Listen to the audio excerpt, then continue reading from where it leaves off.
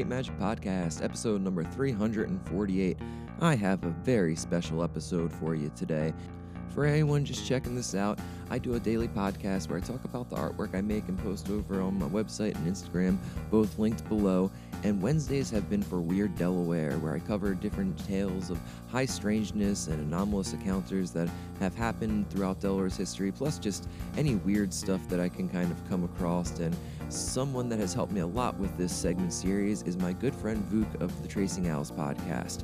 And he has come through big time this morning and saved my butt because I stayed up way too late recording with a friend last night, a episode that I'm very excited to share with y'all whenever it comes out. It's not for my show, but I'm real excited about it. But I got up so late and didn't have anything ready for today's episode, even though Vuk was kind enough earlier this week or maybe last week to send me some topic suggestions that I could have had prepared, and everything else didn't get there. So as soon as I got up and realized that I wasn't going to be able to produce an episode this morning, I texted Vuk and said, do you mind if I borrow our Selbyville Swamp Monster episode? This is something we recorded a long time ago and is honestly probably where the whole genesis of this Weird Delaware idea and segment of the show kind of started from. So of course Vuk, being the kind friend he is, responded right away. No problem, man. Let me send you a link right now. And he sent it over within the minute. It's amazing. So thank you so much, Vuk. You all are in for a real treat here. We cover Selbyville, this beautiful swamp monster story that was a hoax in which generated so much strangeness in the area. And Vuk, he covers this topic in a way that I never could on this little weird segment, and we get to talk about a bunch of other stuff tied to the area that is also just as strange. So I feel like this was meant to happen because I always knew I would have to do the Selbyville Swamp Monster at some point with this Weird Delaware segment, but also knew I couldn't top what me and Vuk did because Vuk brought so much in the way of actually researching, and just his way of thinking about these things adds more than I could do solo for sure. And I feel like this is our state's big one, so it deserves the extra attention. Anyway, I'm going to stop rambling and let you all listen. Enjoy. Go check out Tracing Owls if you're not already. I'm sure you all are listening to Vuk, but please go support and listen to the amazing conversations he's having with everybody. And I will talk to you all tomorrow. Thank you again, Vuk, and enjoy your day, y'all. Bye.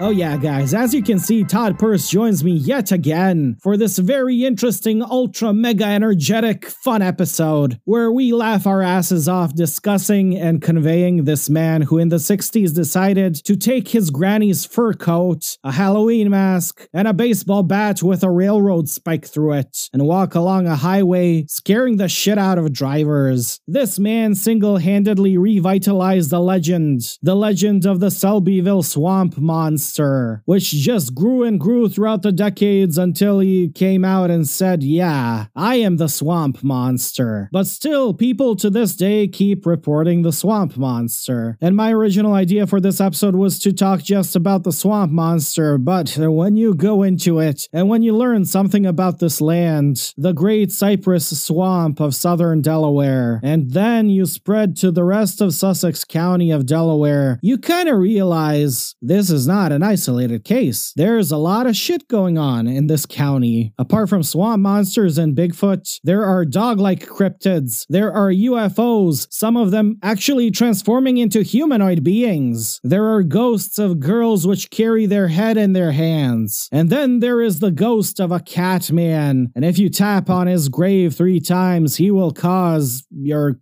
car to stop. A lot of car-related phenomena in this episode. But what myself and Todd have realized researching into this is that Sussex County of southern Delaware may be a window area. And all of this weird phenomena might have been re-energized by the liminality of this place, but also by the tricksterish shenanigans of this great man. And guys, this episode is dedicated to the wonderful man himself, Fred Stevens, aka the Swamp Monster.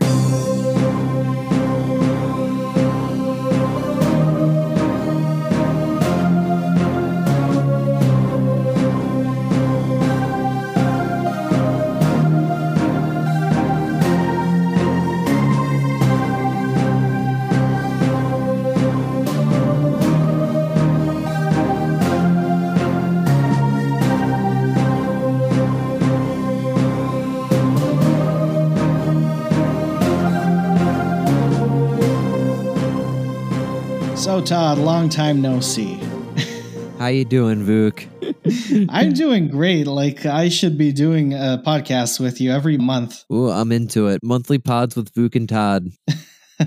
We were actually discussing something like that. Like, hey, maybe we do a weekly pod. And I'm like, oh, man, how will we manage that? I like to take on more than I should, Vuk. So I'm really glad that you have the ability to be upfront and straightforward and say, we can't do that, Todd.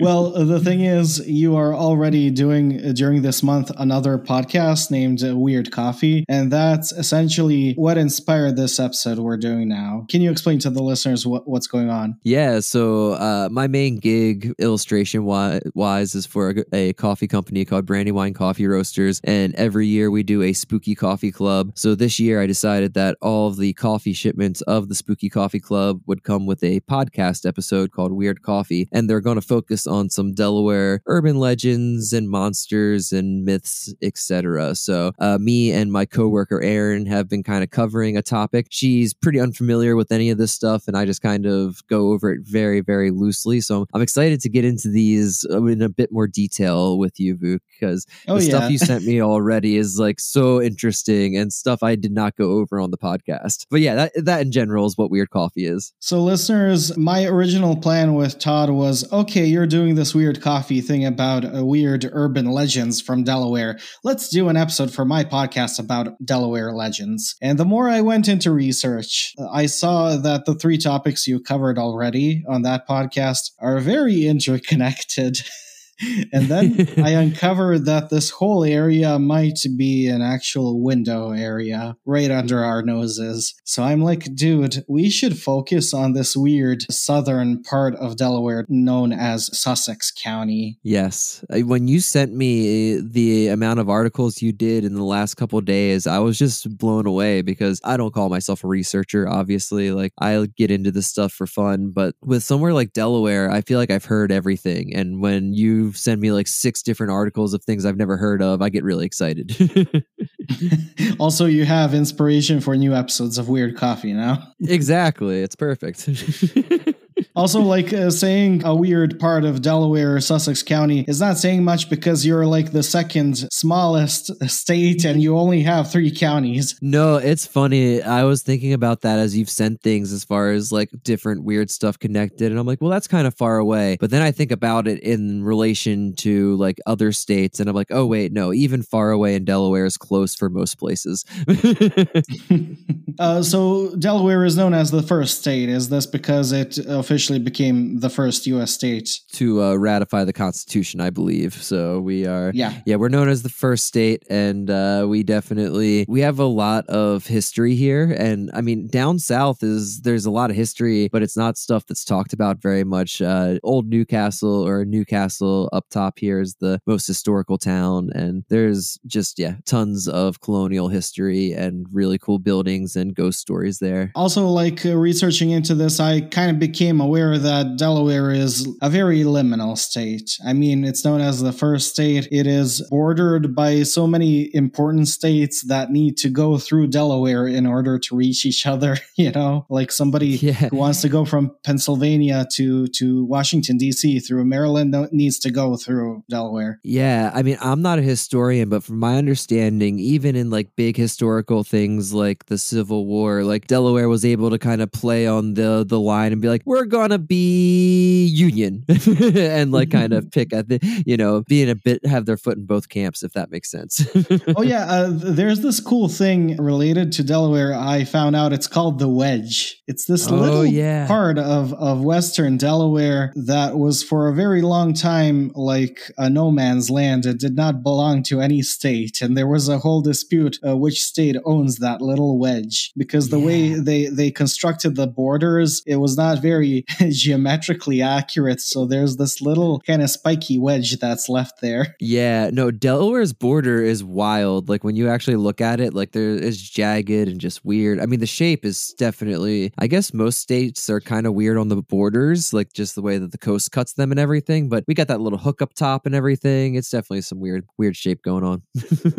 Okay, so my main idea for this episode was the Selbyville swamp monster, because that's something I already went into into with Jordan in relation to hoaxing Bigfoot and, conjuring tulpas of Bigfoot-like creatures. Yes. But there is much more depth to the Selbyville swamp monster, much more depth than people actually give it credit for, knowing that it's a hoax. But also, it goes into so much lore and legends, not just related to the Selbyville area and the Great Cypress Swamp, but the whole county as well. So for the start, like we all know, and listeners, you probably heard this on my podcast before, but the Selbyville swamp monster was a hoax perpetrated by two guys to sell newspapers. And the guy who hoaxed the Selbyville swamp monster, who dressed up as it, Fred Stevens, yes, came out like in 1987, 20 years after the hoax was perpetrated, and said, yeah, I was the monster the whole time.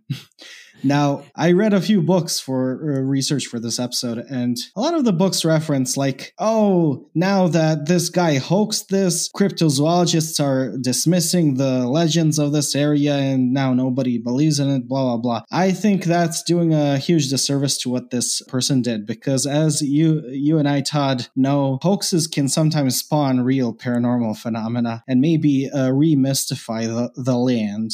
Yeah, no, I mean, I think he's just furthering the mythology and making it so that it's spreading in a whole new way. And I think hoaxing in general is an act of creativity. And when you look at what he went through to put together the costume, and the best thing that you sent me so far, Vuk, is his obituary, and just reading about how he was an artist and a designer. He designed the town seal. Like, that's amazing. And I just love the through line of these hoaxers being artists and designers. I mean, I was telling you that I was talking to our mutual buddy AP Strange about Doc Shields, who was a famous hoaxer with Loch Ness and a few other monsters, and he was also just this amazing surrealist artist. And I think it's such a cool way to express something that is like bigger. It's almost like an art installation. Oh yeah, AP Strange on the episode he did with me said that he loves the surgeon's photograph as a piece of art, regardless if it's a hoax or not. And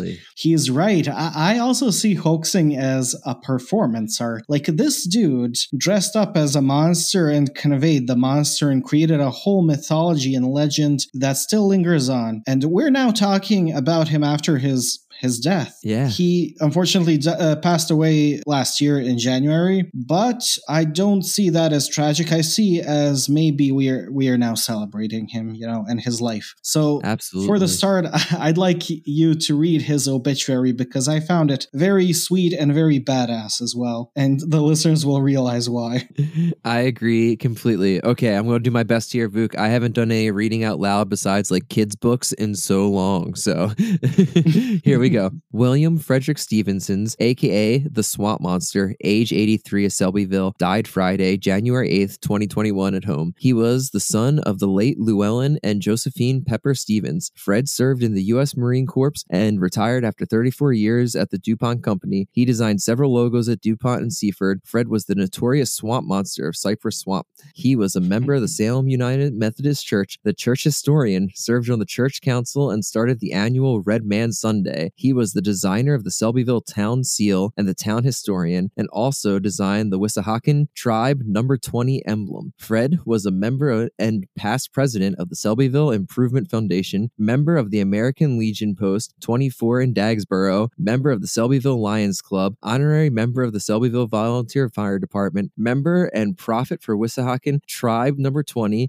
and on the home board of State Redman. Fred was also a Halloween costume enthusiast who won several contests over the years. Man, that's my favorite part.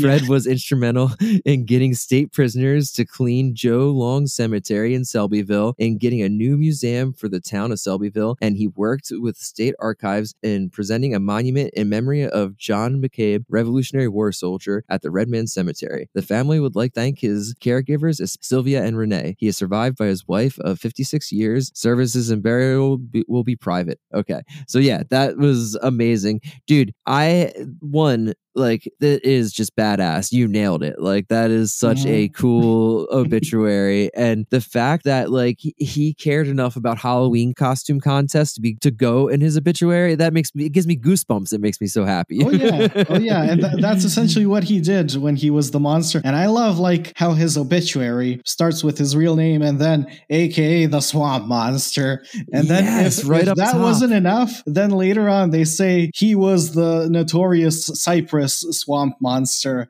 It's so good. It's so good. And, like, I love that it's obviously something that didn't just mean something to him, but it meant something to his family. And, like, the connection to his local town, like down south in Delaware, people really care about where they come from. And, like, it is definitely more of a rural setting. And, like, you can tell, I think I said this to you before, but this guy, that is Delaware. Like, what his work and home and civil life was, that is what I think of when I think of a stereotypical Delaware person, like working for DuPont your whole life, some military stuff. Like, he did it. And, like, the fact that he was creating logos for them and just being a, swamp monster at the same time makes me so happy.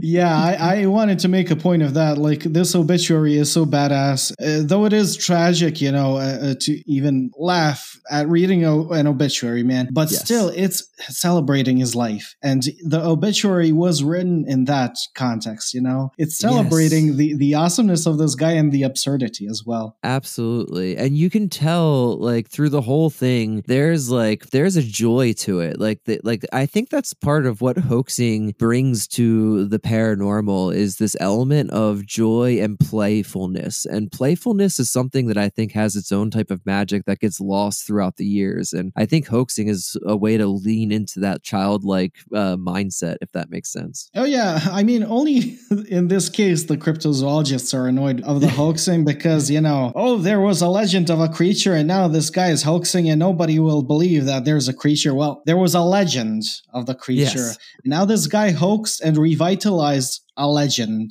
and maybe sparked more legends. So, Absolutely.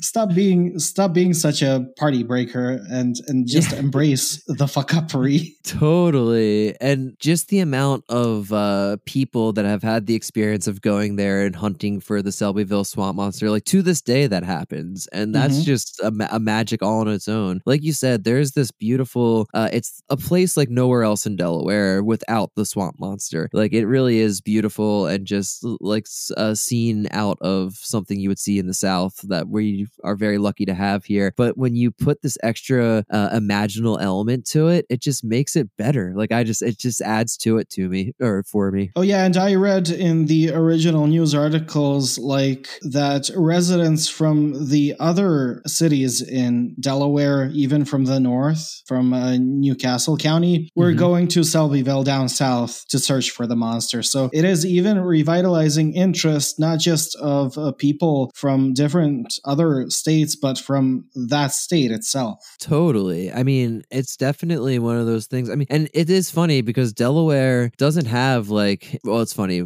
We obviously have a lot of lore because you just sent me so much of it. But whenever you look at, like, state cryptid lists or big cryptid lists, like, obviously Delaware doesn't really make it on there. And then if it does, it is the Selbyville swamp monster. It's the one that people talk about if they do talk about it. And, like, oh yeah, and they always say, oh, but it was a hoax. Yes, and that's all they say. It's like a 5-minute clip, and it's like, yep, this was a hoax. This guy said it was a hoax, and that's it. And, like, yeah, I agree. I'm glad we're doing this to kind of shine some light on how meaningful some of this stuff actually is. Okay, let's go into the story of the Selbyville swamp monster. So there was already an established legend, allegedly, of a monster there. We're going to go into that later, but the boom happened in 1964. This was because Ralph Grapperhaus, who was then the editor of the Delmarva News, told his friend Fred Stevens to perpetrate this hoax and dress up as a monster so they may sell more newspapers. So Fred Stevens got a coon fur coat from his grandma, got some kind of Halloween mask, and a club or a baseball bat with a railroad spike through it. Yeah. That's my favorite part. Yeah. Like, okay, you're trying to be a monster, but then you carry around a club with a spike through it. And like, if this was the 80s, I feel like that would make sense because there was so many things like Thundercats and all these things where there's these giant beasts with swords and like, you know, it fits in with that imagery. And maybe that imagery's been around for way longer, but it's just so funny to me that that's like the accessory he decided to go with. And also, I wanted to mention he was 26 at the time. Yeah. And so what he did, he dressed up as the monster, went out at night in the swamp near Route 54, where a lot of cars are going. And when a driver would pass by, he would come out of the swamp and try to scare them away. So there is this cool news article, and the news article was from the same newspaper that they were trying to sell with the hoax. I think this is a very interesting news article for many reasons. So it says, and I think it was published in Salisbury Times. Oh, this is from a Maryland newspaper. Okay. On April 13th, 1964, it was titled, "Excited Teenagers Say Swamp Monster Moans." I love it. Great title. So it says, the monster story started Friday night after a carload of 5 high school girls reported seeing a hairy moaning creature, half man, or perhaps 2-legged animal. Several others and at least one adult have reported hearing the moaning sound, and some claim to have seen the creature. But most of the adults of Selbyville seem to think that it is a hoax dreamed up by the teenagers as a joke. Foreshadowing. Yeah. Or perhaps someone dressed in a Halloween garb to scare people away from the area. So Scooby-Doo before Scooby-Doo? Maybe contemporary, I can't remember. Some say perhaps it's a bootlegger trying to keep people away from his still. And this is a motif that keeps being mentioned a lot related to this. It makes sense for the area. Yeah, the monster hasn't had that effect, however. The road through the area has been visited by hundreds of local people hoping to catch a glimpse of the wild and woolly what's-is. And this is very true because when this guy was perpetrating this and causing this media circus to spark, people started going to Selbyville to try and search for the monster. And as Fred Stevens years later said, like, he kept doing this for a few months until people would start coming drunk with pickup trucks, throwing dead chickens at him, trying to lure the monster. He said, like, he was often covered in dead chickens and blood because they were throwing chickens at him. That's just horrible. Yeah. And, like, they would come half drunk and try to shoot at him. And he'd still keep doing this until he just was worried about his safety because everybody started shooting at him. That's dedication, I'll tell you. I mean, I would have quit with dead chickens. And Delaware, southern Delaware, we are nothing but chicken coops down there besides the beaches. So it makes sense if anyone's wondering where all these dead chickens came from. Yeah. There's plenty of dead chickens in southern Delaware, unfortunately.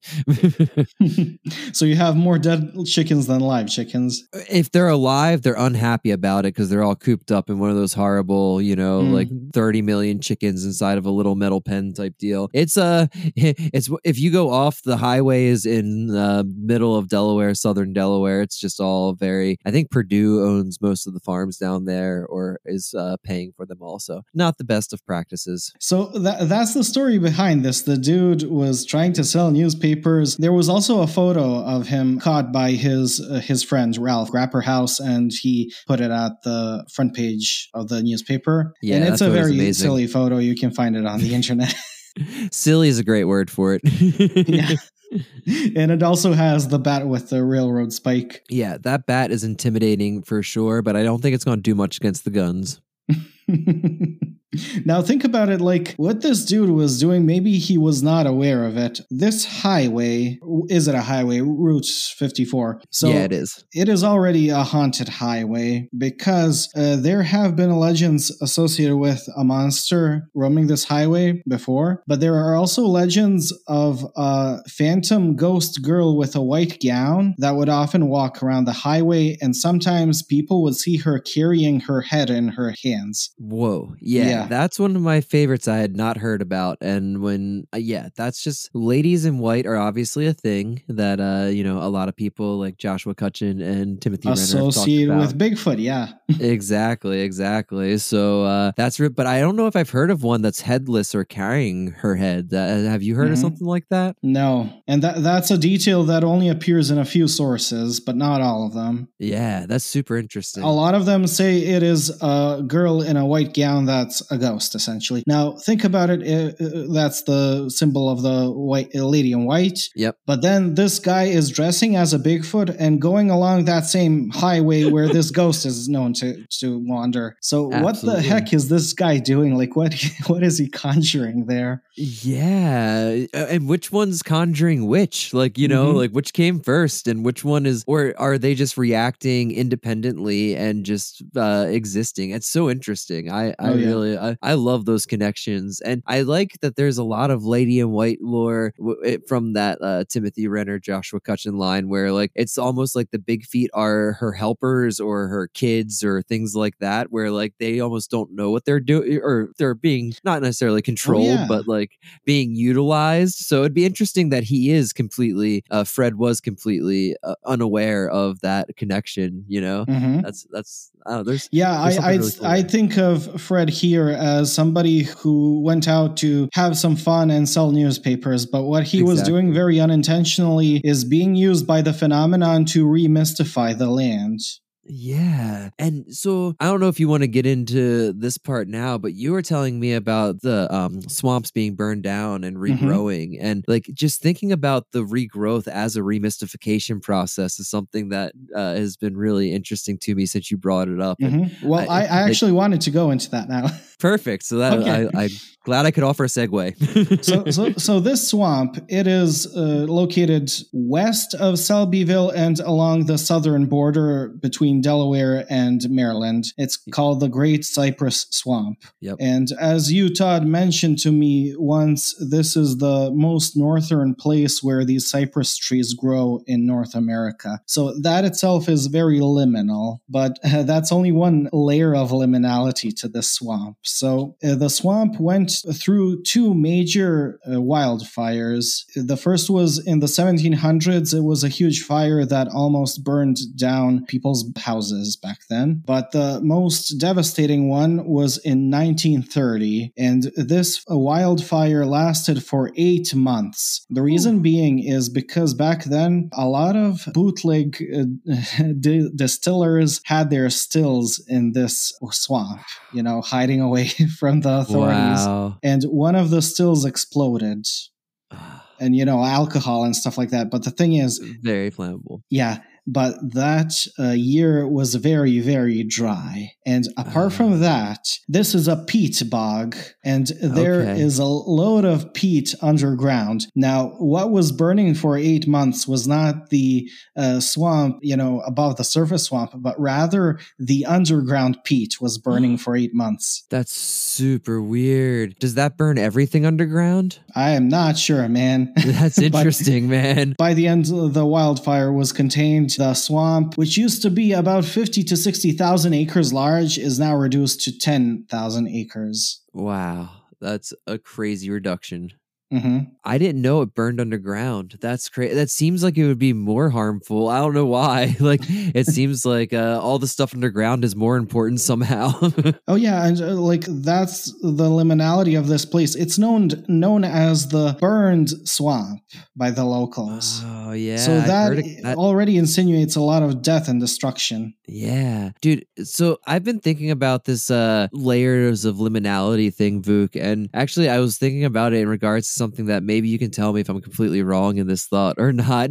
But I've talked to you before about how my kid's really into science videos, and he's been really into carnivorous plants recently, right? Mm-hmm. And he really likes the Venus flytraps, and I didn't know that so it uses so much energy for them to actually try and eat something that there's two little hairs, and both of the hairs have to be triggered before it will actually like snap shut and trap the prey because it doesn't want to waste the energy. And I've been kind of thinking about like the phenomenon, if it's the same thing thing where like it can't just have one layer of liminality, but it takes two to be tripped because it doesn't want to waste that energy to communicate or interact, because, you know, there's that idea that all of these things take more energy to interact with the different realms or whatever you want to call them. But it's interesting to me how much the layers of liminality seem to be important in these things. Like it's never just one layer. It's always you dig deep and there's 4 or 5 other ones. Oh yeah. You know, I like that idea of multiple layers of liminality being required to be triggered all at once to spark something. Yeah, it seems because everything isn't simple. It seems like there has to be some sort of complexity and a reason for that complexity, if that makes sense. And it's very funny that you mentioned Venus flytraps because they actually grow in peat bogs. Are you kidding? No. That's wild. Wow. I just got goosebumps. That's a really nice little synchronicity there. Even if you want to keep them, you know, as houseplants, it is recommended you use peat. That's why ours never worked. Teddy's gotten one and it didn't last very long. Yeah. But yeah, that's super interesting. There is the layer of liminality. This is the northernmost part where these cypress trees grow. There is that it burns down twice and is going through a transformation and rebirth now, like a phoenix. And I did read an article where like they state that this forest has old pine trees and old maple trees that are now, because this is becoming swampland, they are being kind of sucked underground and into this boggy water. They are decaying and rotting and being replaced by these cypress trees, which are essentially transforming it into a new type of forest. That's amazing. But it's still a very transitional ecosystem currently. And there's just got to be something there. Like, I think if there's anywhere that's set for an anomalous experience, it's got to be something going through a transition like that. Like, there just seems to be some natural magic to that type of thing. And why wouldn't there be a swamp monster at that point? I mean, regardless of hoaxing. Well, actually, the swamp monster legend is allegedly something that existed before that wildfire in 1930, because somewhere in the 1920s, there is this story that is being mentioned everywhere without any kind of source of 2 hunters being in the swamp one night and their dog started barking at something and then put their tails under themselves like they were terrified. And then these guys started hearing some screaming and moaning and got freaked out and started running. And as they were running, they just heard that something heavy was running towards them and breaking branches. Yeah, that one I've read a lot. And yeah, I mean, it lines up as far as not being able to validate it at all. But like, it's one of those things that I feel like every swamp or wooded area has a story like that. Like the woods behind my parents' house growing up, I remember my neighbor telling me a similar story, but he was saying it was like a buck or some sort of large deer running at him or something like that. But yeah, that's not surprising to me. And I mean, the fact that like if it was just that story without the Fred Stevenson hoaxing and everything, I don't think that would have made it, you know? Like I think that just goes to what we were saying before as far as how important what he did in perpetrating that hoax was. I think that's the story that's mentioned a lot because it alludes to a Bigfoot thing. Because now we see the Selbyville swamp monster as a Bigfoot type thing because of Fred's costume. But originally, this was not a Bigfoot thing, but most of the stories and legends were that this is a ghost. So the most popular one is that the monster is the evil spirit of an old shingle maker who died in the swamp. And another story that that started, being popular after the 1930s is that it is actually a ghost of one of these bootleg booze makers who's still exploded and then he burned to death. That's the one I've heard. I didn't hear the one about the shingle maker. That's interesting for some reason. I don't know. The bootlegger one, I've read a lot though, for sure. Yeah. But I always wondered what made that, not wondered, but like I always thought it was interesting that it did make that jump from ghost to cryptid because of the costume. Like it's one of those things that it's like he brought it into the real world and made it more physical. And now, like it got cryptozoology and all that stuff involved. And maybe it would have been better if he dressed up like a ghost instead of a furry monster. Well, I think like if this original story was that it was a shingle maker, and then you have this peat bog burning during the 1930s, and then right after that they kind of modify the legend and say, "Oh no, it's not a shingle maker; it's one of these bootleg booze makers, who burned to death during that fire." Even though the monster was a thing before the fire, so the fire before the fire actually occurring was not an element of the original legend, and then in the 60s, you have, this is a Bigfoot thing because this dude was dressing as a Bigfoot. Yeah, and that's what folklore does. It grows and it makes things more relevant to the times it exists in, that just lines up. Yeah.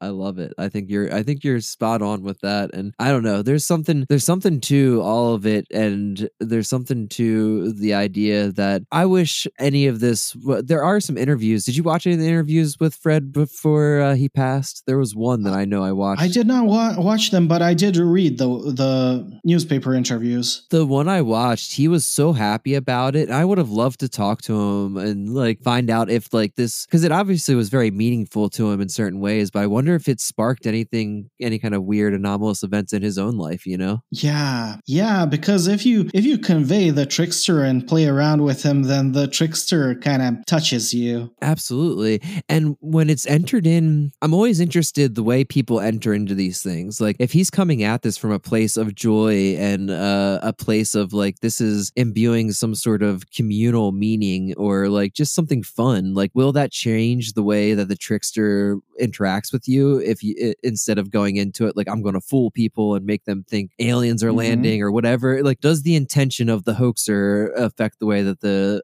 phenomenon interacts? That is a very interesting thing, because usually we talk about that with experiencers, what you provide is what you get in return. The phenomenon reflects back at you. But when that also applied to hoaxers, regardless if they believe in the paranormal or not, Yeah, no, because I think it doesn't require belief. I think belief's secondary to all of this. So if you're like you said, if you're playing with the trickster, it doesn't matter whether you believe in it or not. It's gonna get into your life in one way or another, whether you're cognizant of it or if you're just kind of. I think the trickster already screwed him over by sending people there to shoot at him, and then he continued to do the same.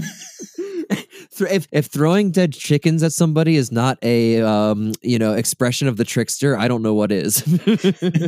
Man, I just feel so much joy from this. I know cryptozoologists listening to this are like, man, that's such a shitty thing to do, to hoax a Bigfoot, blah, blah, blah. Come on, dudes.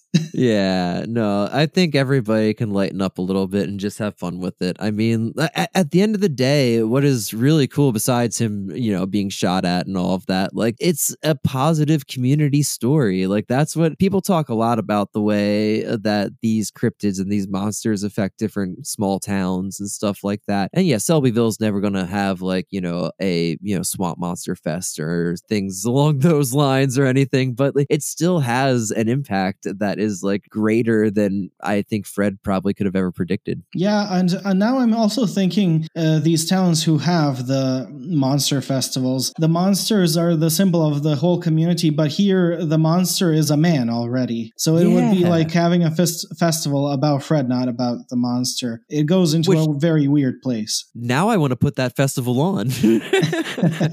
Well, I shouldn't say that. I don't know this dude. I shouldn't. I'm gonna look into this, and he's gonna have some very problematic history or something.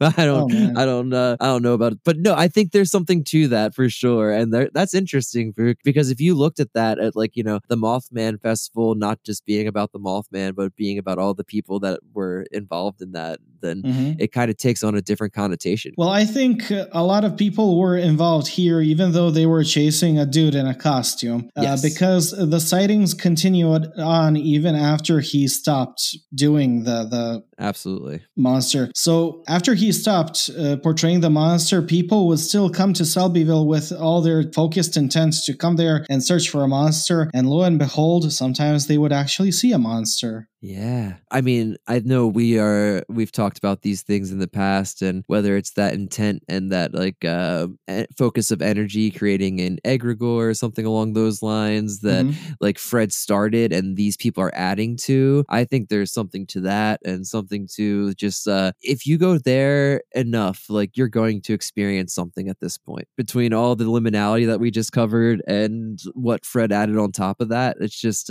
it's ripe for it. Okay, so there is this one thing I need to mention. So people would ask, okay, so we can hoax a monster anywhere and then spark an egregore of that monster. But the thing is, this place has so much layers of liminality, and it already has a legend that predates the hoax. And then you are putting the hoax on top of all that as kind of a trigger. You know, people are now focusing intent on this land, which already is very liminal and paranormal and imbued with legend. And you are bringing people here to kind of transfer all of this intent and energy to the established legend and revitalize it. So that's maybe why it works. It's that multiple trigger thing again. Like, I really think there's something to that. And if that final trigger is the hoax or is the people coming to find the hoax, I think that there's something to it. So yeah, I think that does kind of explain why you can't just make it out of anything. Like, I think there has to be some sort of kind of criteria, right? Yeah. I want to mention, like, Delaware and Hawaii were at a time the only two states without any kind of Bigfoot reports. Yeah, when you sent me that really kind of blew my mind.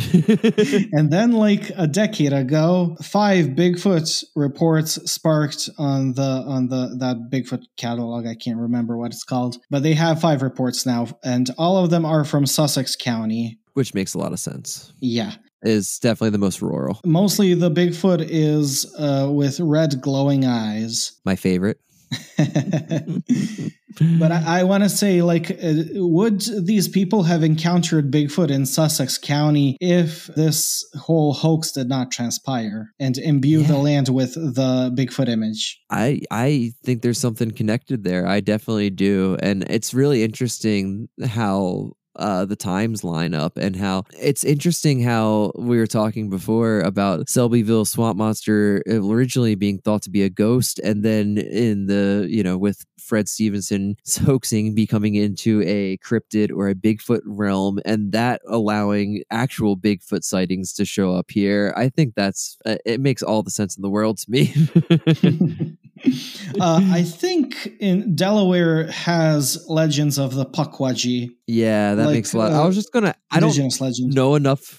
Yeah, I was just going to say there's a lot of indigenous lore around for sure, and it's something that I don't know nearly enough about that I'd love to learn more. And I would say there's probably something similar in Hawaii too. Like, there's got to be some sort of like indigenous little hairy people things running around probably. I mean, I feel like everywhere's got them. So it's weird when like those modern Bigfoot catalogs, when you sent me that, I was like, that's weird. It seems like there'd be something documented on both of those places at some point. Well, the thing is, maybe there is something, but as it's not perceived as a Bigfoot, it is not manifested as a Bigfoot. But if you do something, let's say like this guy did, and bring the image, the archetypal symbol of Bigfoot to that land, then the land maybe starts reflecting the Bigfoot. Maybe you bring the costume of Bigfoot as he brought it to the swamp, and now the swamp has access to the Bigfoot costume. He introduced the image. That makes so much sense. It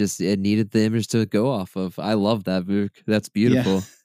That's absolutely, I think you got it. There's a lot more weird shit happening around this swamp. So on the Maryland side of the border near Whaleyville, there is what's known as the Witch's Tree, or what was known because it got torn down a few years ago. And the Witch's Tree is this chestnut oak, very large chestnut oak that has these bulges on it that look kind of like human faces or whatever. Yeah, I'm looking at it now. It's freaky.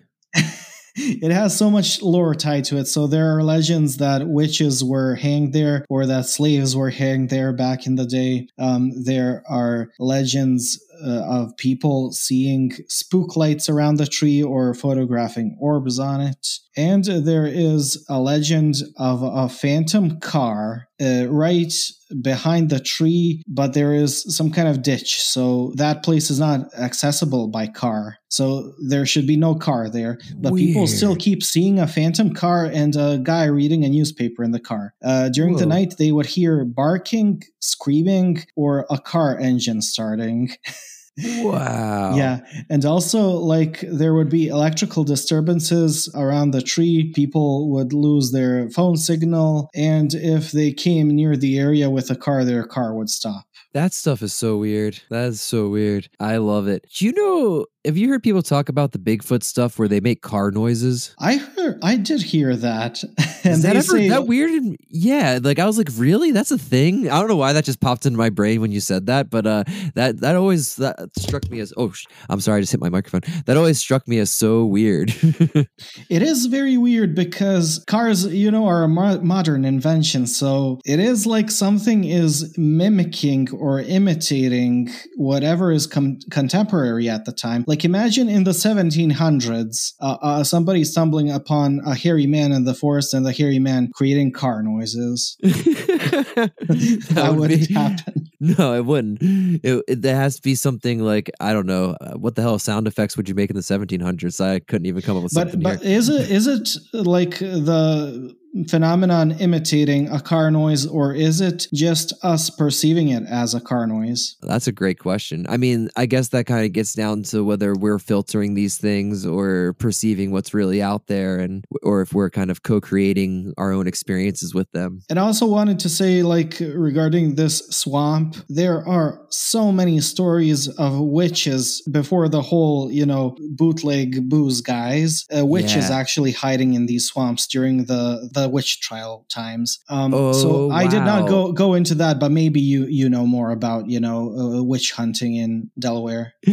So I need to look at more stuff for Selbyville, because that's super interesting. Completely random, and we don't have to go down too much, but the road I grew up on in northern Delaware is called Salem Church Road, and the legend is because that is the church. There was a Salem church on that road, and that was the church where I think 3 witches were hung. There was 3 hung in Delaware historically, and that was the road they were hung on. But I don't know if that's actually accurate, but that's the only witch lore I know in Delaware. And I didn't know that until I was like moved out of my parents' house, and kind of recently. I thought that was super interesting. I think I have 2 books related to like haunted Delaware, stuff like that. And there are so many witch stories, but it's very interesting to me, like in the, let's say 1800s, it's witch stories, witches haunting these places. Even the Wedge, there is a story of the witch of the Wedge. But then you have, during the Prohibition era, stories of these booze bootleg guys in the woods. And then, these ghosts of shingle makers become ghosts of booze makers. And then in the 60s, when Bigfoot is a huge thing in monsters and cryptozoology, now it's monsters. Yep. That is super fascinating. And there's definitely something to that progression. It says something about the lineage of all of this. Now, as we were talking about cars going haywire, let's go a bit north of Selbyville and talk about the Catman of, what town is it? Can't remember.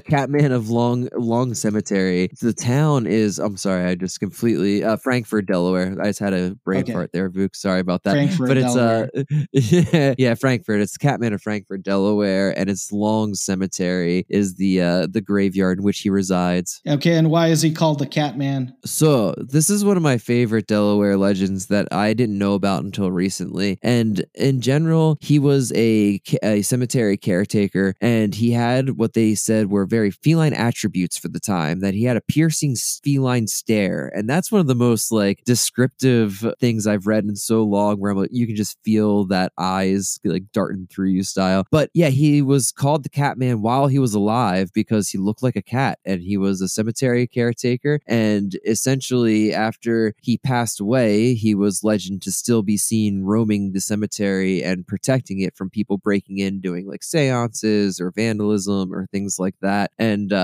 they said that he transformed into even further of a cat-looking creature and has so many different little classic paranormal tropes. And one of them is that if you knock on a certain gravestone or a certain wall, he'll make it so your car can't start, and it'll be dead completely for like 20 minutes, and then it'll start again and you can leave. And that is one of those things that I feel like kind of crosses the bounds of aliens and all kinds of weird stuff stuff that you hear with cars and electronics. Also, like, this guy was an actual real guy. I think there was some kind of crypt in the graveyard for him. He was buried there, and then that was either transported or removed. Completely taken down because of vandalism and stuff. Yeah, the owners of the graveyard wanted to give him, it was like a memorial to him. So he had an above ground crypt where I think it was maybe the biggest plot in the cemetery because they really wanted to thank him for his work throughout the years. And then that was torn down because people, I'm pretty sure that's where the urban legend came in, where if you went and you knocked on his grave 3 times, then you would either see the Catman or the Catman would make it so that your car would no longer start.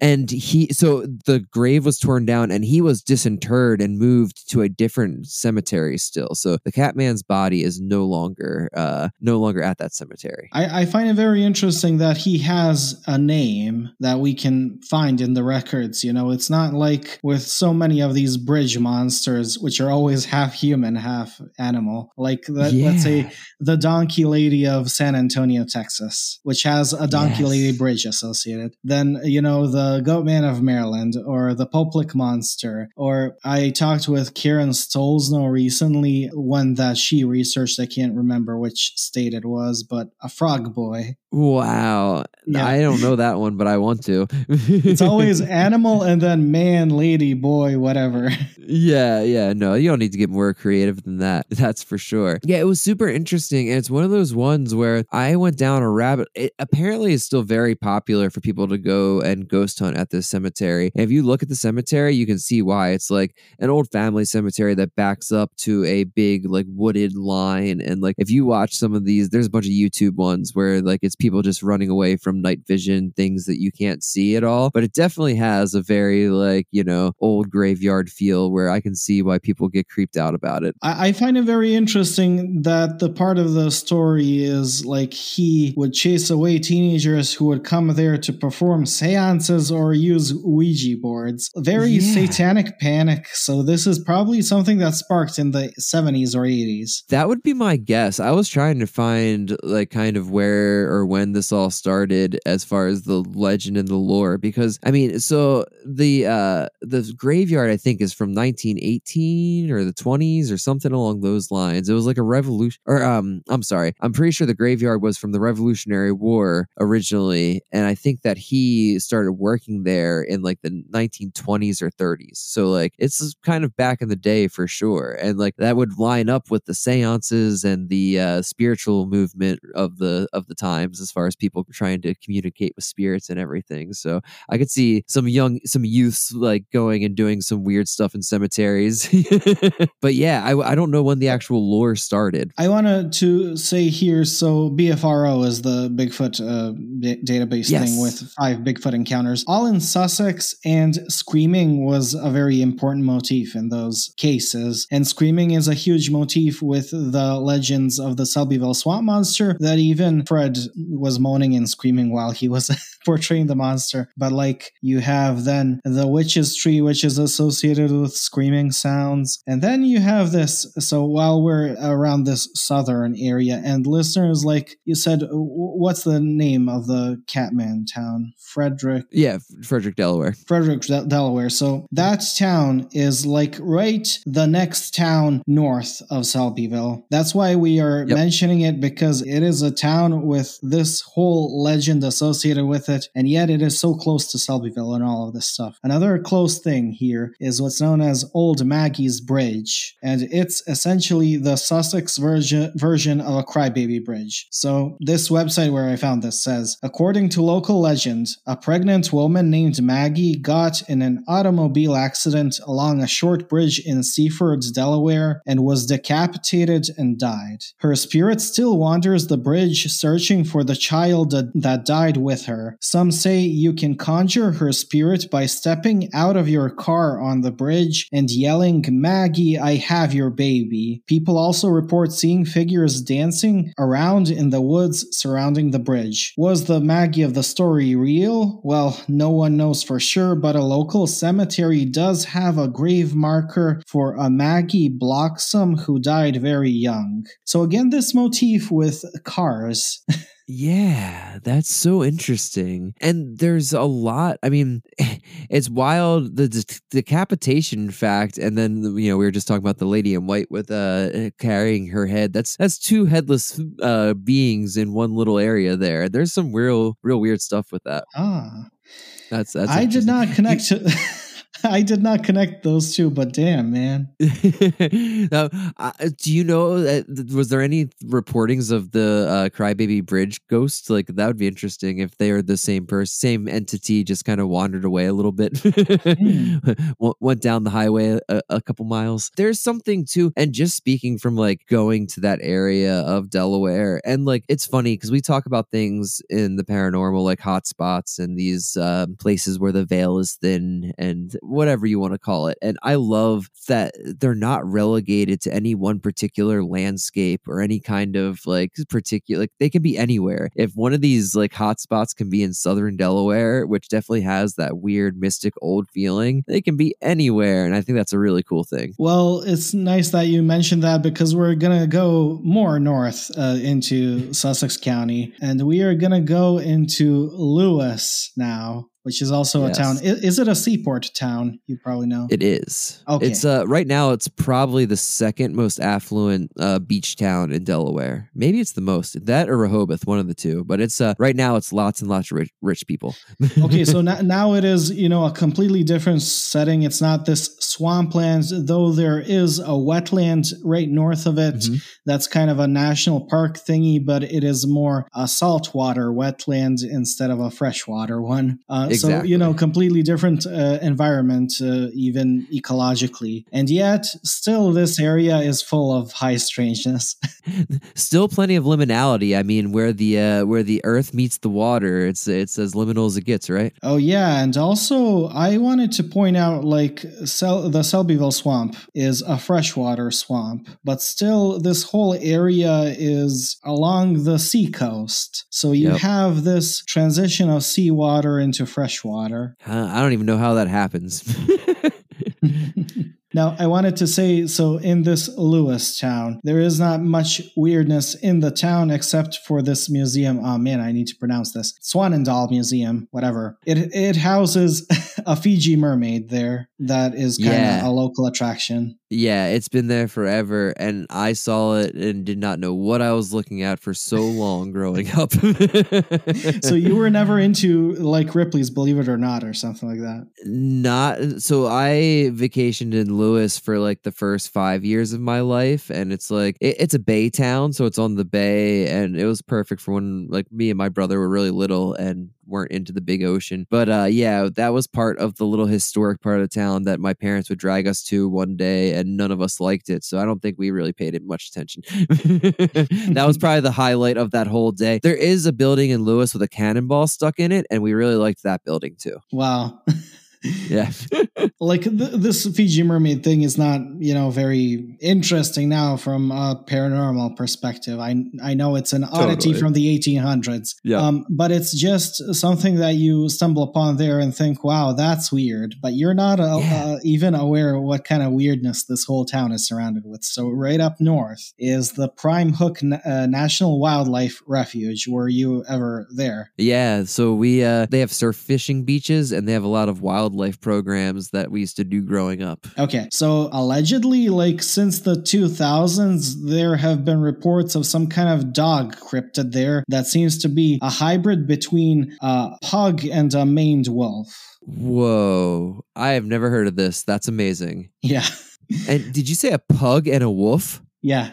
What the hell? So like, I have no idea what that means. Maybe it's like a pug face. I want to draw this. Like, I want to draw a wrinkly, adorable wolf man. Like, that sounds so cute. Okay, I'm into it. maybe you do that for the episode art. It done. Like the Selbyville swamp monster, and around him all these weird other cryptids we talk about. Way into it.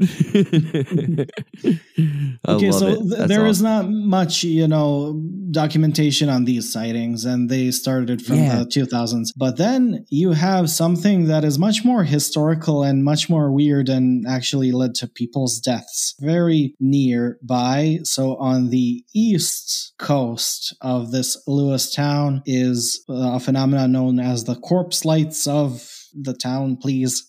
I never know these Yeah, towns.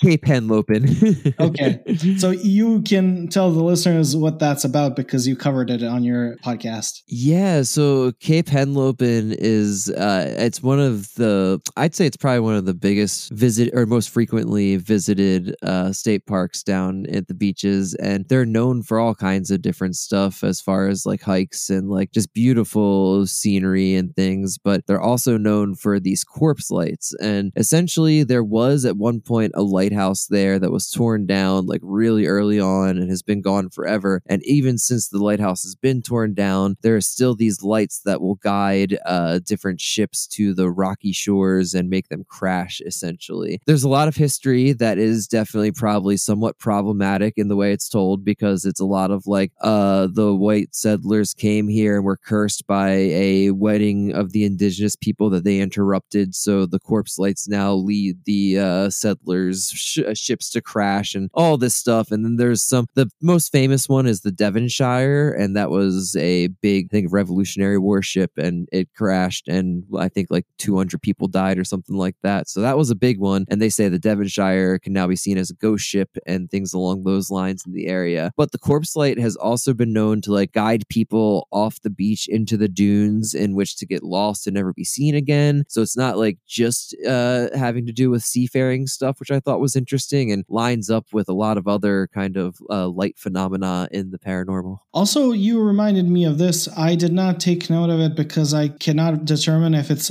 Sussex or another county. Because listeners, we're keeping everything like southern Delaware in this episode to make it out to be, a hotspot or a window area. But I did read some account off the coast of Delaware, a ship that was engulfed in a kind of cloud or mist, and all of the people inside the ship were feeling some kind of electric energy, and all of their hairs stood up. That was around Dover, and so super interesting you brought that up, and I wish I could remember. There's a name for that encounter. I just recently read about this, but that's around Dover, which is super interesting. It's a little bit north. It's the middle of Delaware. It's Kent County, and Dover is the home of our military base. And what Dover military base's main job is, if you die in service anywhere in the world as an American, you get flown through the Dover military air base, and that's where your body's processed. So anything around there has always been super interesting to me, because it's such a giant spot of just kind of death and like weird energy. And that happened right off the coast of Dover, right around there. Yeah, I'm trying to find it now, but I can't. And it also just always reminded me of the Philadelphia experiment stuff. Like, I think there's a lot of parallels to that there with the electric phenomenon and the fog and everything. But since we're talking about Dover and like the northern part of Delaware, I need to mention here before we go into these other accounts that the Jersey Devil was a huge thing in Delaware back in the early 1900s. I even found a whole newspaper article. I'm not going to read it here because we're not talking about northern Delaware, but the newspaper article said, creature attacks night officer who says it screams like a lion. Downstate citizens say it, many alarmed. And it goes on to say, like, the uncanny creature known variously as the Airhoss, the Leeds Devil, the Jobbernosk, and the Grossock. So many names, those are amazing man. words. Those are amazing. And there goes the screams again, man. That's another one with the screaming in Delaware. It says that it's believed the monster came from Philadelphia, where it has been scaring people for several nights. This is a whole article, so it's from the book Monsters in Print, which was made by the guys from the Pine Barrens Institute. I have that book. Mm-hmm. They collected a lot of these newspaper articles of the Leeds or Jersey Devil in Delaware, but that's for a whole other episode. But I do bring it up because similar things happen in Sussex down south. Absolutely. That's super interesting, though. And I think you said we're going to get into some of the kangaroo fun that happened down there, right? Yeah, kind of. So I have here another book and a whole timeline of stuff that happened in Delaware, but I only marked the stuff that happened in Sussex because, we're trying to be one of those guys who want to make a fake window area out of nothing. Oh man, what is this book called?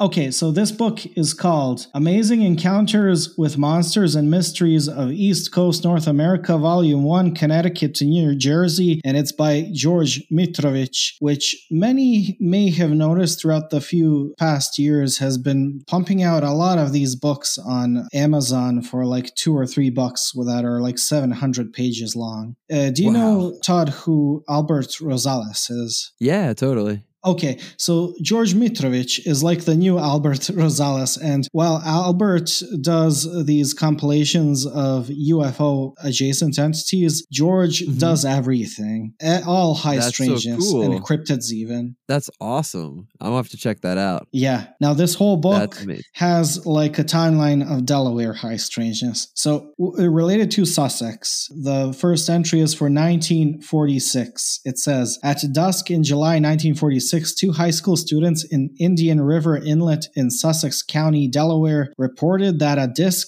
came up from the water, turned, and then descended back into the water. Whoa. And George likes to put these little blurbs in for a lot of entries. He said, very odd behavior for a meteorite. I love that. No, that's this is before the UFO epidemic, because you know that flying saucer was coined in 1947, but you know, flying saucer was not a thing back in 1946. So I imagine somewhere somebody said, "Oh, this was a meteorite," but it would be very strange for a meteorite to come out of the water and then go back into the water. Yeah, I don't think that's ever happened. I love it. That's so funny. When we're talking about flying saucers, and this was a disc. Interesting. You know that Kenneth Arnold coined the term flying saucer, or rather he did not, but rather was misquoted by the media. Yeah. So, and absolutely. You know that he had his famous encounter over Mount Rainier while flying an airplane in, I think, July of 1947. Yep. Well, in 1947, in June, a month earlier, the 2nd of June, above Rehoboth Beach near Lewis, Delaware, a pilot by the name of Forrest Wenyon was in an aircraft flying north at an altitude of 1,400 feet when he saw a silvery jar-shaped object 15 inches across in front of his plane. And the 15 inches is relative, you know, because of distance. Yeah. The aerial object was flying at 1,000 to 10,000 miles per hour. I mean, such a large gap, but okay. What? Yeah, seriously. Heading east on a straight course at the same altitude, and it had a silver-white fire exhaust. Whoa, that's badass. I like that it's a jar shape. That's pretty cool. I'm thinking like mason jar, like that style, you think? I don't know, man. That's the problem with these books from George. He just puts everything down. But I mean, the dude is pumping so many books that are 700 pages long. So he just copies, pastes everything. Totally. That makes a lot of sense. But that's amazing. I think it's very interesting that this was a month before the Kenneth Arnold sighting. So pilots were actually seeing UFOs midair before that. Yeah. And like that's interesting because of the whole idea that like Kenneth Arnold's the one who entered that into the popular mythology, and that's part of the reason that people started seeing so many. But finding these accounts that predate that show that that's not the whole truth. Yeah. So now 1966, it says in Roxana in Sussex County, Delaware, during August of 1966, a UFO was seen to land. Short but sweet. That's what George said. I like it. His notes are great. I like this guy. I don't know how I'm going to find more info on that. Like maybe try searching Roxana 1966 UFO. I don't think that's going to help you, Vuk. Delaware, it's very appropriate. We are the small wonder. So these short blips of encounters, I think, line up with that. Okay, so now we go back to Selbyville Swamp and the Selbyville Swamp Monster. So this is 1976, and by this time, our boy Fred was no longer, portraying the monster. Yeah, he hung up the bat. He hung up the bat like a decade before this. So around 3:30 a.m. on 6th of December 1976, near Milford in Sussex County, Delaware, John Brady and Ronald Pullman were driving home to Milford and were at a place called Slaughter Neck when they saw in an adjacent cornfield about 100 yards away 2 tall figures, 8 to 9 feet tall. They were standing close together as if they were hugging each other, and they appeared to be a pine green color. No traces could be found of them the next day, and this is the domain of the burnt swamp monster. That's what George says in the notes. That's amazing. That is so cool. So Slaughter Neck is right by a place called Slaughter Beach, which is like, remember, the names are great. And I was saying to you, I don't think we were recording when I was mentioning to you, that whole area is part of that area where the horseshoe crabs are collected to harvest their blood because it's used in, I think, medical device testing or something like that. Horseshoe blood is super important for saving people's lives, and I can't remember why, but I know it's because they're like a living fossil. So they Slaughter Beach, which is right next to Slaughter Neck, is one of the prime collection spots. Like you can go there at certain times and just see like hundreds of these, horseshoe crabs lining the shores. So that's really interesting that it's all around there. That like natural power is something and to it. Again, dude, liminality, because horseshoe crabs are living fossils. Yeah, that's so true. That's like as liminal as a creature that you can be. Yeah. Like literally that spiky spine tail is hanging out in the past. That's so cool. Finding those cool, I used to only find the dead ones growing up on the beach, and we would just like pick them up by the spine or whatever comes off the back of them, and we would just carry them around and collect like 30 of them and think it was the coolest thing in the world. And I had no clue until way later how like special those animals were. Yeah. Or are.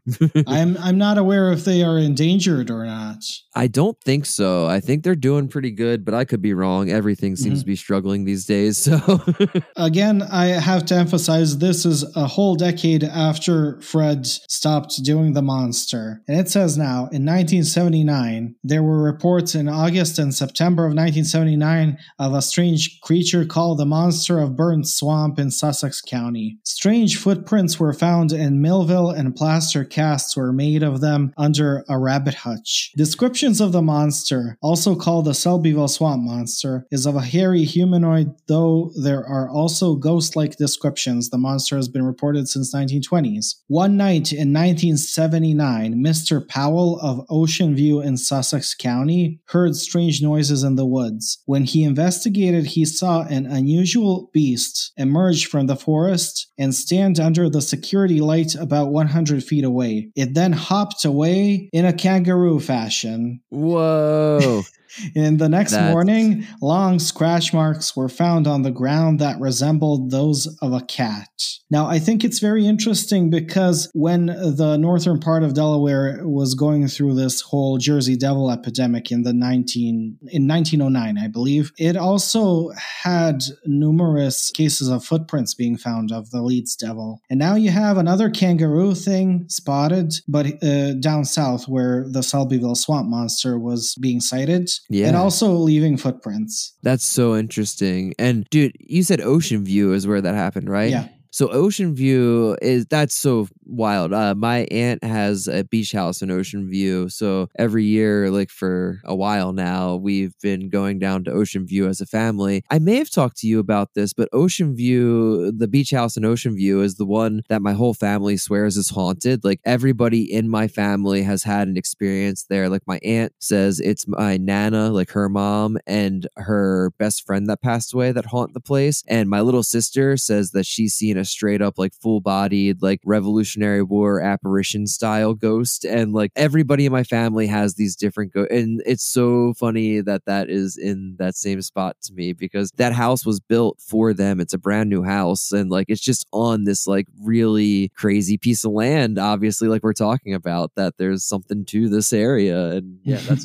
fun. And it was funny to me because my family doesn't talk to me about ghosts. Like they know I like this stuff, but they don't really talk to me about it. But what brought it all up was me talking to my cousin talking to me me about Skinwalker Ranch because of the TV show. And I was like, yeah, I don't really watch it, but we can talk about all this stuff. I know plenty at this point. And then I was like, so what do you think? Like, do you have ghost stories? Or like, and he started getting into all this stuff. And I was like, oh, so you think it's one thing. My aunt thinks it's something completely different. My sister everyone's experiencing this phenomena completely differently. And this was like something that came to me a while ago before I was really into the paranormal and realized that, the co-creation thing and that you get out what you bring to it. So that was a kind of a nice little synchronicity that's where the story came from. So I was talking with Jordan last night because I'm not a fan of fiction. And he says like fiction can be used for psychoanalysis and sociological analysis, But I see the paranormal as that way, But if the paranormal is a mirror to our subconsciousness, then you can actually use the paranormal to psychoanalyze people. I'd be asking, 100%. Okay, why do you interpret this phenomenon as such? And what does that tell about you? But through you, what does it tell us about us?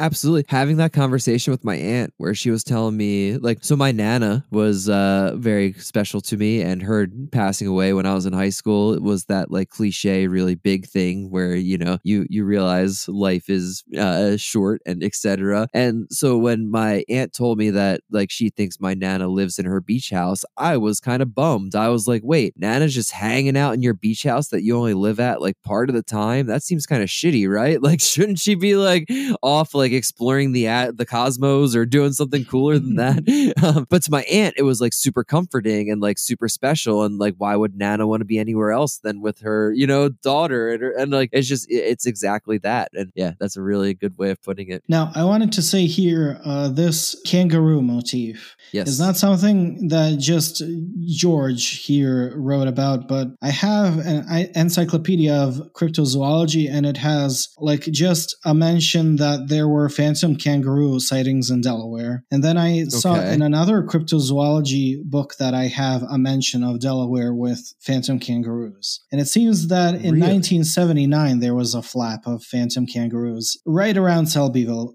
swamp. So weird, man. So weird. And I love just the words phantom kangaroos. That's just something that needs to be said more often, I feel like.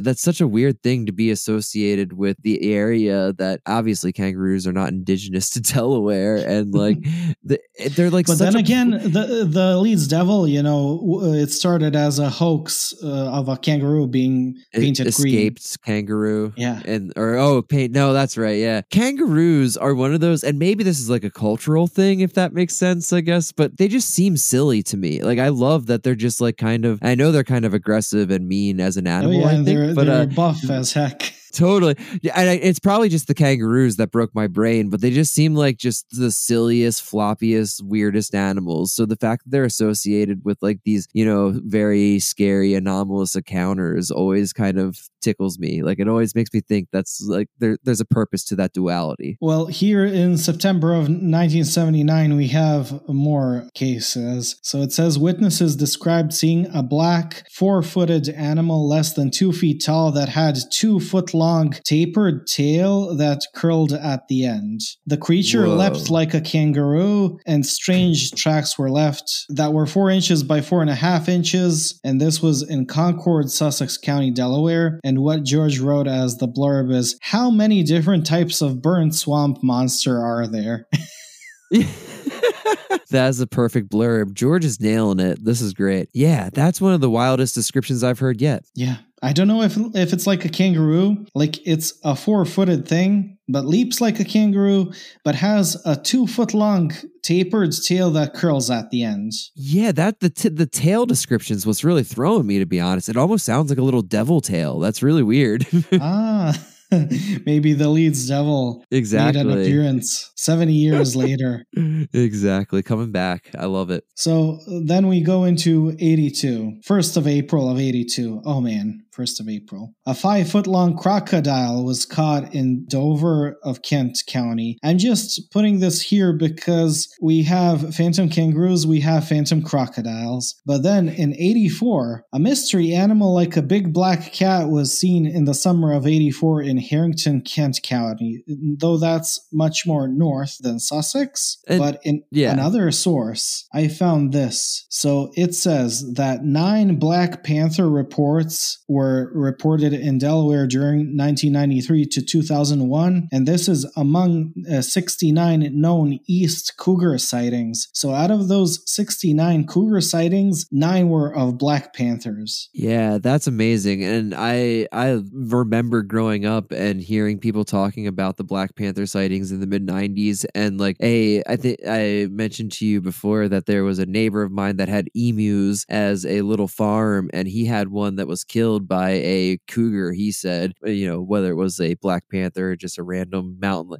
regardless, it was a large feline that probably shouldn't have been in Delaware. And that stuff happens. Like, did I ever tell you about what happened about the bear that came to Wilmington in 2020? So like in January of 2020, at that point I was working in the roastery a lot more, which is in the city of Wilmington. And it's not a giant city, but it's a city. And as we were working, all these cops started showing up, and there was a black bear just walking down the street, and we all just looked at each other like, what the fuck? Are we really seeing that? So of course we ran out the door because, there's a bear walking down the city streets, and we thought there was just a random like wild black bear walking around. And black bears aren't known to live in Delaware. We're not supposed to have bear populations. They didn't catch it. They followed it till it got back out into the woods, and they never caught it. It just went away. Or that always I thought was a weird start to a very weird year as far as the pandemic and everything happening right after that, pretty much. But yeah, Delaware has these weird random animal sightings for sure. And that would still go into this motif of window areas, like even misplaced animals and weird animal behavior. Yeah, totally. And like, we've been talking about keeping this all to the southernmost Sussex County in Delaware, but to drive all of Delaware is like an hour and a half. So like all of this stuff is close, really. Oh yeah. I think like the most high strangeness happens at the very south, where it's this marsh swampland, because that itself is ecologically a very transitional place. It's one biome being taken over by another biome. And now that you say that, dude, Delaware is the transition from the north to the south. And like, I know that's like, it means something big in the United States, like there's a very big divide to this day as far as culture and stuff like that. And like Delaware kind of rides that liminal border. And I think that's definitely something interesting I've never really thought about before. Man, that's so weird. It brings me back to this idea of the wedge, and that it took so long to even determine what state it belongs to. And that's why a lot of criminals back then went to the wedge to do whatever they did, because nobody could prosecute them. It was like international waters, no man's land. Yeah. That's so cool.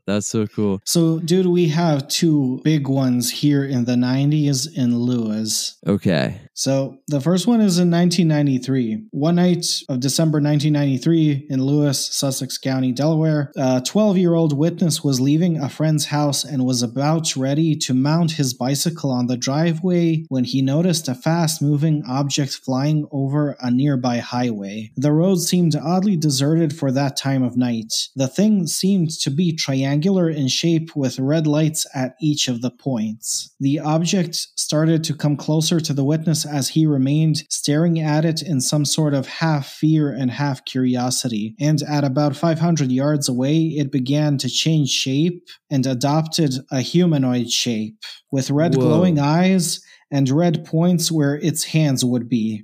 So a UFO. Yeah, and it transformed into a humanoid? That's amazing.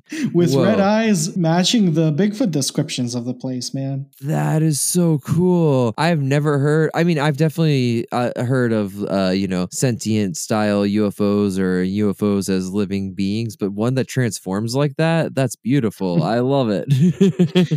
It says, it had a black outline and continued to float silently towards the witness with its its neck bent at an awkward angle. Oh man, that's amazing. I love how that is just like the least, it's the opposite of nuts and bolts. Like it's just incredibly just fantastical. That's amazing. Oh yeah, and when I started reading it, you were like, okay, he saw a black triangle, whatever. Yeah. I like checked out as soon as you said red dots on there. I was like, okay, yeah, whatever. That's amazing. Oh, wow. That's really cool. And what part of Delaware did you say that happened in again? This is in Lewis. That was in Lewis too? Yeah, wow. Lewis is weird, dude. That's so cool. I love it. It says, at this point, the witness jumped on his bicycle and attempted to chase the object. He remembers hearing a buzzing sound in his ears that gave him a terrible headache. It apparently took the witness almost 2 hours to reach home, which was only 5 minutes away from his friend's house. Giant missing time. Wow. Wow. That's amazing. I can't imagine trying to chase something that morphs into a humanoid, and like that's just another level of human right there. And like, is it an abduction? He has missing time, or is it like the missing time you have when encountering fairy beings? Yeah, I don't know, but there's definitely that definitely has some fey elements. I feel like it's almost like it camouflaged itself as a UFO and then morphed into its I don't know if it's like a true essence or was being one of those images being co-created once it like locked in on the kid. That's interesting. I don't know. That's really weird, dude. And the final one we have is 1998, another entity monster encounter. So in February of 1998 or 1999, on Route 24 in the Angola area near Lewis of Sussex County, it says, and this is a first-person story, my brother and a friend were meeting up with me and another friend at home. When they came in the house, they were both filled with fear with what they had just seen. It was winter time, and it was also the evening around 7 p.m. and raining. They were driving down Route 24 near the Angola light when something ran across the road on all fours. Then when it got across the road to the field, they both said it stood up and had red eyes. I just started to watch the television show Finding Bigfoot and remembered that night, called my brother up again to get the details to see if I remembered it right. Wow.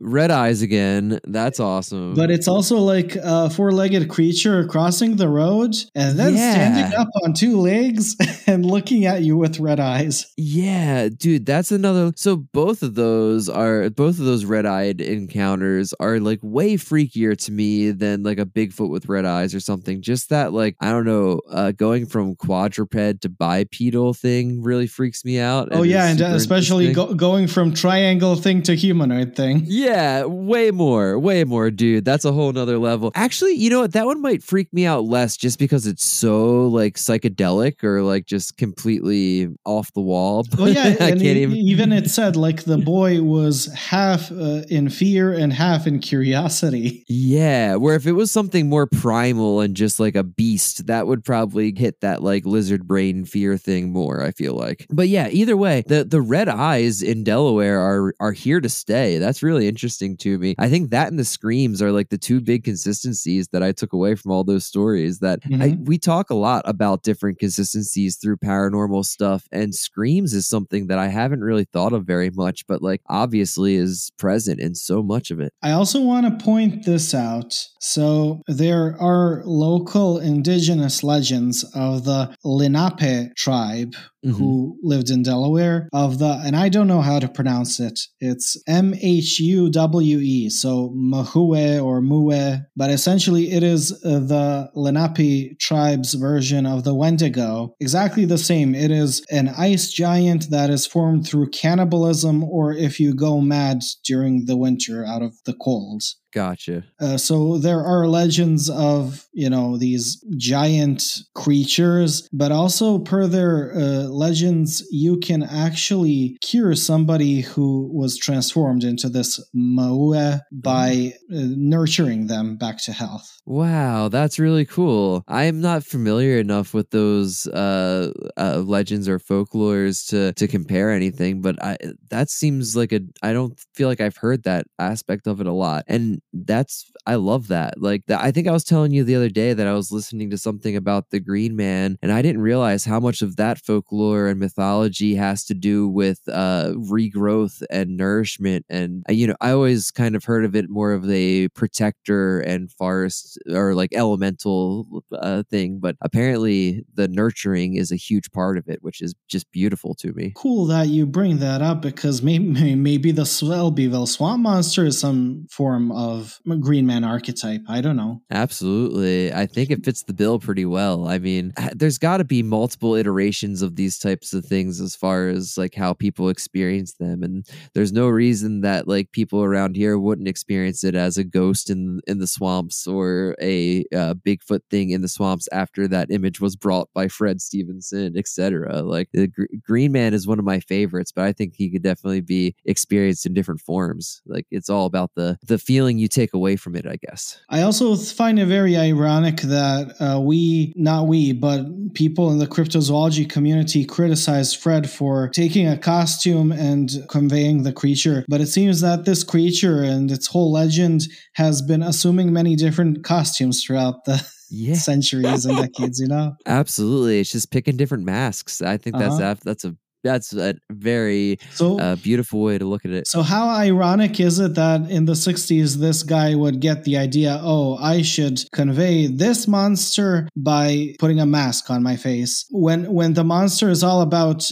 changing the mask that it wears constantly. It's perfect. I think they're reflecting each other, and like I really think that there's something to that. And I mean, I hope someone else starts doing this, to be honest, Vuk. I would love for there to be so he has a son that is getting older, but he has talked about like redoing the hoax. I found one interview where the son was being like, sometimes I think about picking up the bat, and I'm like, wow, that would be cool. Like if it was a family thing, like I don't know, like there's this whole thing I feel like happens in cycles with different masks. Oh yeah, I'm now dumbfounded a bit. I'm thinking about this. So do you think that Fred actually kind of revitalized a dying legend, like provided it more power, more attention, more focus from other people, and now we have essentially provided this land enough energy, let's say imaginal energy, to create new mythologies? I definitely think there's something to that. I think all of the reworking, like every time a story is retold or every time a myth is passed down, I think there's always room for embellishment and new ideas and mythologies to form within those mythologies. Like I think the retelling and the remystifying of this land is definitely an open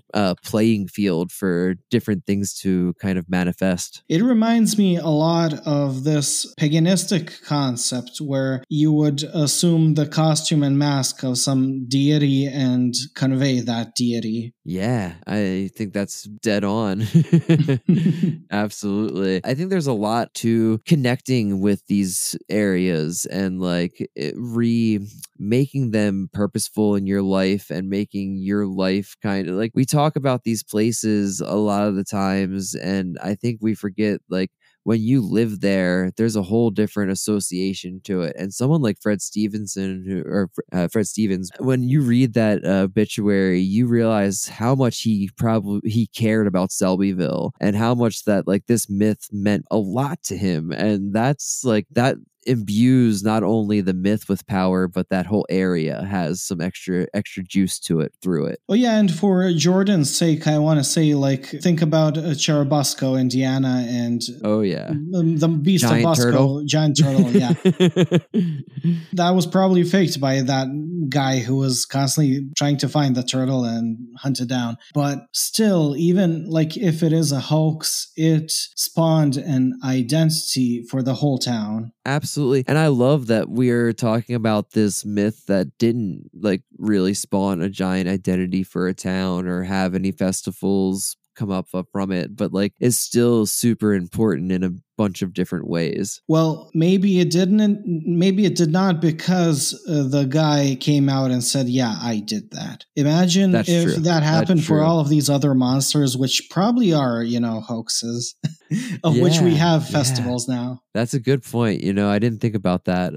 I think you might be right. It's hypocrisy on our side, Like we will Yeah. celebrate a monster, but the moment that we uncover, let's say, the truth, which is much more magical to me, then we just stop caring about it. Yeah, not only magical, but like the truth, especially in these types of cases, just makes everything more real. Like it doesn't matter that he was dressing up as a swamp monster. The swamp monster makes it. It almost brings the corporealness to it. Like there's this giant disconnect in the paranormal between these entities being spiritual and psychological or psychedelic and physical and real, and the hoaxers kind of they offer a bridge between those two worlds in some ways, if that makes sense. Yeah, and also like the monster is there spiritually in a more metaphoric, paranormal, esoteric sense, the legend, and he is just putting on the mask of the monster to convey it in a more corporeal form as an homage, be it intentional or unintentional. No, like I think I'm remembering now, the Japanese tradition of those kabuki masks and shows and whatnot. They are conveying their deities and yokai and other spiritual entities they believe in. Totally. I was listening to a Satanist talk recently about different types of, they're very into aesthetics and ritualistics. And like, if you looked at it from afar, you'd be like, oh, that looks like some pretty wild shit. But then like when you actually just kind of, take away the goat skulls and blood, it's all just normal stuff. It's all just the same rituals. That's just their mask they're putting on because that's what they feel like, empowers them or connects them to that bigger spirit or whatever you want to call it. Yeah, it's essentially drawing the energy and maybe the imaginal from that character or entity that you are conveying. Yeah, someone else, like society, created the power of those images and like imbued them by either saying that they're taboo or that they're not of proper society, and they're just taking advantage of the power that was imbued by that, like what's called exercising or that ostracizing of those ideas and images. Okay, man. I'm now worried. Like this is a rural Delaware. We're talking about Satanism. We're going down a slippery slope here. It's We're going down a slippery slope. My brain is slightly fried today, Vuk. I'm just saying, like the next Selbyville monster will be connected to Satanism in a way. Oh no, we don't want that. Let's because not put we're putting that energy out there. Although I'm coming around to thinking that this Lucifer fella might not be as bad as everybody makes him out to be. I mean, light bearer. Exactly. I didn't expect to get into that.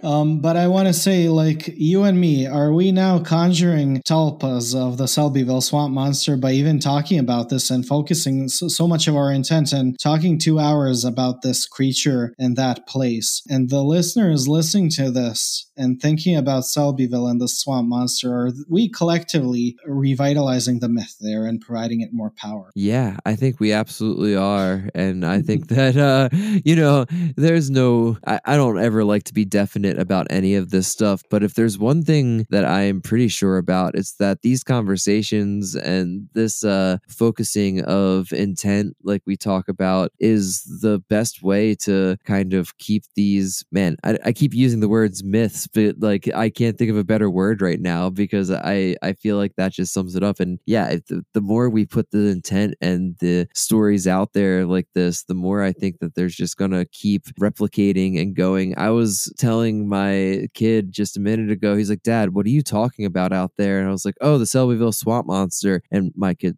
said he's 5, and he was like, "Oh, that's the swamp guy from the beach," and I was like, "Yep, that's the swamp guy from." So like, there's a whole nother generation now that is going to know about these things. And oh yeah, I think that's very sweet that a 5-year-old kid is now talking about this man who did this very random, awesome thing and is being memorialized for that. Yep, no, absolutely, and he knows about the hoax and everything else, and he actually he just texted me my wife Allie just texted me and said that Tay just asked if I'm done talking about the swamp guy yet.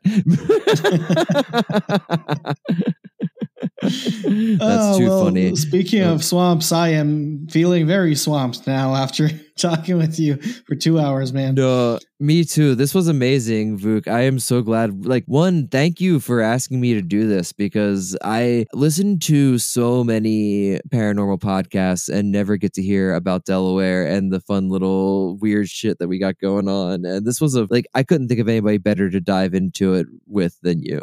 Oh yeah, and there is a lot more to Delaware. We just talked about one county. We'll move up to Kent County next. We'll work our way up the state. Oh yeah, then we're going to talk about Black Panthers and alligators. Oh, I'm so down. Oh man. So for the end, like, where can people find you, and where can they see the beautiful art of the Selbyville swamp monster you're probably going to make for this episode? You know it. You can find me at createmagicstudios.com. That has links to all the socials and everything. At Todd DE85 on Instagram. Go createmagicstudios.com is the easiest. It's got the podcast link, Create Magic Podcast. You can find it anywhere you listen to podcasts. And I am going to be drawing not only the Selbyville swamp monster, but definitely this pug werewolf dog man creature that you should that is 100% going into the sketchbook tonight or tomorrow morning. Maybe you insert a black triangle somewhere in the sky, but with 2 glowing red eyes. Oh yeah. No, that might deserve its whole own drawing at some point itself. That's beautiful. Oh yeah, I should dig up that case, man. That's really cool. And maybe Albert Rosales has something on it. Totally, that would be amazing. Well, Vuk, thank you so much, dude. I really appreciate you having me on to talk about all this fun stuff, and I can't wait to do it again, dude. No problem, man. I hope we're gonna be making a lot more episodes. Because we're both passionate about this, and you bring so much energy to this conversation that I just feel like I need to talk and feel positive about these things. Dude, the positive has been the best. My favorite episode you've done recently was the AP Strange one, and how positive of a note that y'all ended on just made me so happy. So I am glad that is becoming more of a theme these days. Well, have you noticed my opening music is always this, edgy, cool, sci-fi music, whatever. But then the ending music is this beautiful symphony, because that's how I start my podcast. I started it with edginess and digging myself into a hole, the usual stuff with these dark podcasts. But then by the end, I always try to go out on a positive note. Well, you nailed it with the AP one, and I've probably picked up on that subliminally, but never thought about it. And now that you say it, I'm going to listen for it. So, ending on a positive note, guys, don't be assholes towards hoaxers. Sometimes they are very cool, awesome people who are revitalizing myths and legends and sparking creativity and causing us to sit down and talk for 2 hours about their shenanigans. Yes, I agree. I can't support that message more. Until next time, guys. Bye-bye. Bye.